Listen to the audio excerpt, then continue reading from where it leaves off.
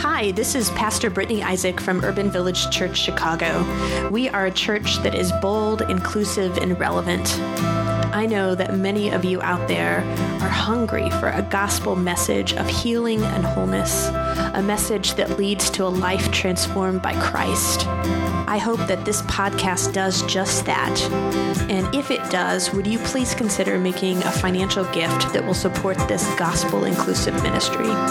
You could do that by going to urbanvillagechurch.org/give. Thanks so much and have a blessed day. Good morning. So our passage this morning comes from Revelation 7, 9 through 12. After this I looked, and there was a great multitude that no one could count, from every nation, from all tribes and peoples and languages, standing before the throne and before the Lamb, robed in white, with palm branches in their hands. They cried out in a loud voice, saying, "Salvation belongs to our God who is seated on the throne and to the Lamb." And all the angels stood around the throne and around the elders and the 4 living creatures. And they fell on their faces before the throne and worshiped God, singing, "Amen, blessing and glory and wisdom and thanksgiving and honor and power and might be to our God forever and ever. Amen." The word of God for the people of God. Thank you, Mike. Good morning, everybody. Good morning. Oh, my gosh, you know my name? Thank you. Thank you. My name's Taylor. It's nice to see you all this morning. Before we get started, and even before I do the sermon introductions, I'd like everybody to open your bulletin and pull out that little card that you've got in there. And if you did not receive your card, feel free to raise your hand and we'll try and find somebody to get one to you. We're going to participate this morning. Okay. Do we have, Janet's got a couple bulletins here. Yeah, and Janet, if you'd be willing to just go around real quick and try and catch everybody, this would be great. I appreciate your help.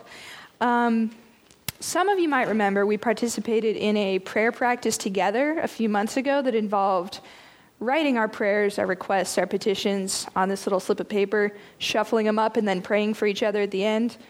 We're going to do that again today.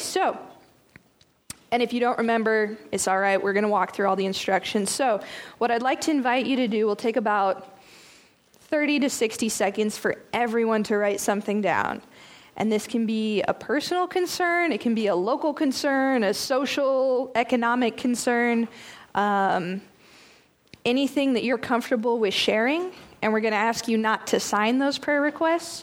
So write it down knowing that someone else will see it, but they won't be able to trace it back to you.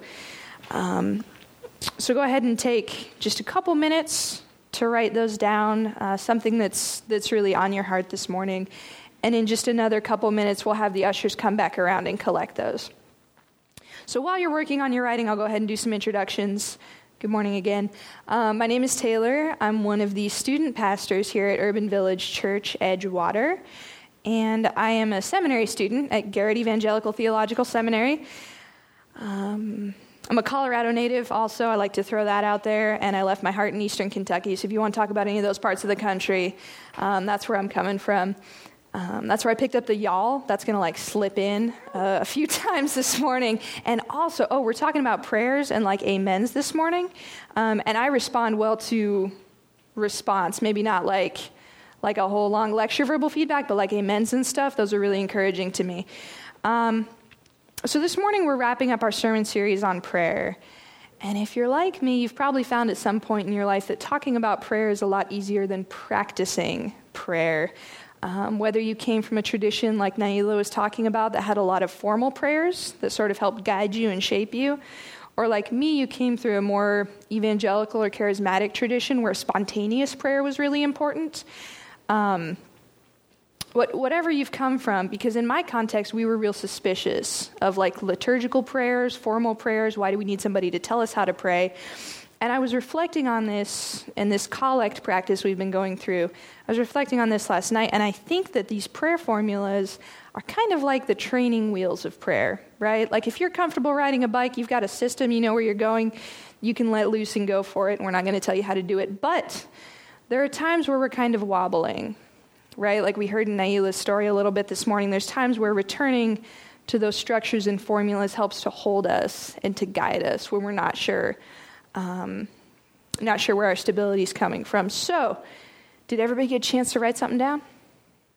Yes? Cool, awesome. So Janet and Scott, if you could come back forward and we'll just collect all those in the baskets. This formula of prayer we're working with this morning is called the Collect. It dates back to the 5th century Roman Church, but we're not using any Latin words today. I never learned them and I'm not planning on it. But the beauty of the Collect is that it's, like it sounds, right? It's a collective prayer. So it brings our attention to the work of God in the world and kind of God's presence with us as we go about this work. So for our opening prayer, I'm going to give an example of that, and then y'all get a chance to practice a little bit later on. So if you'll take a posture of prayer, join in with me. God of all peoples, you who in the very beginning created a world full of variety and called all of it good, teach us to pray together so that we may better join in your work in this world and encourage one another in doing so. We pray this in the name of God, our Mother and Father, of Jesus the Son, and in the ever wild Holy Spirit. Amen. Amen. All right, so before we get into the practice of prayer, we're going to talk a little bit about that scripture passage, Revelation. How many of y'all were excited to hear we were going to be back